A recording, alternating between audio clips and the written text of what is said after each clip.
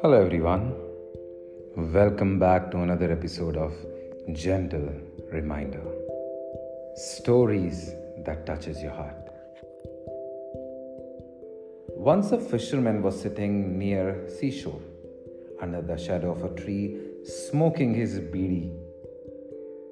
Suddenly, a rich businessman passing by approached him and inquired as to why he was sitting under a tree smoking and not working. To this, the poor fisherman replied that he had caught enough fishes for the day. Hearing this, the rich man got angry and said, "Why don't you catch more fishes instead of sitting in the shadow wasting your time?"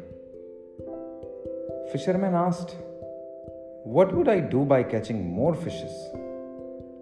Businessman, "You could catch more fishes, sell them, and earn more money and buy a bigger boat." Fisherman, "What would I do then?"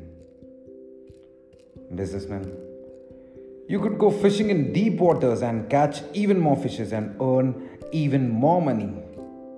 Fisherman said, "What would I do then?" Businessman said, "You could buy many boats and employ many people to work for you and earn even more money." Fisherman replied, "What would I do then?"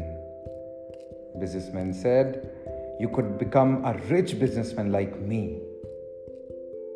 To that, fisherman replied, "What would I do then?" Businessman said, "You could then enjoy your life peacefully." Fisherman said, "Isn't that what I'm doing right now?"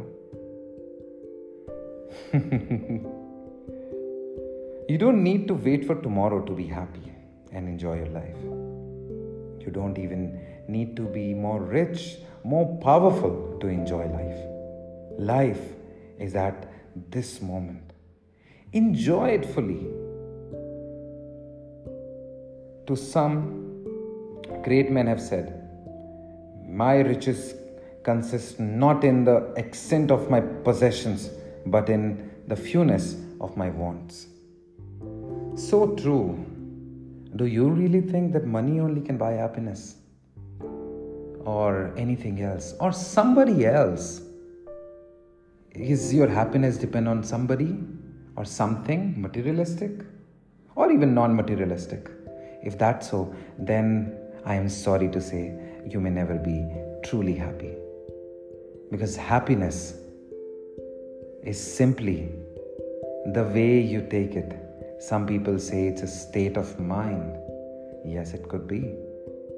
You don't need to have more to be happy. You can be simply happy in this very moment in whatever you have. However, that doesn't mean that you need to get lazy. But yes, you can always choose to stay happy. Instead of thinking about your stress 100 times, you can laugh on the same joke at least twice, right? So let's be more happy and promise me that you will try to bring smile on 5 faces today, starting with yourself. Thank you so much for listening to this, everyone. This is Bhaskar Yogacharya signing off.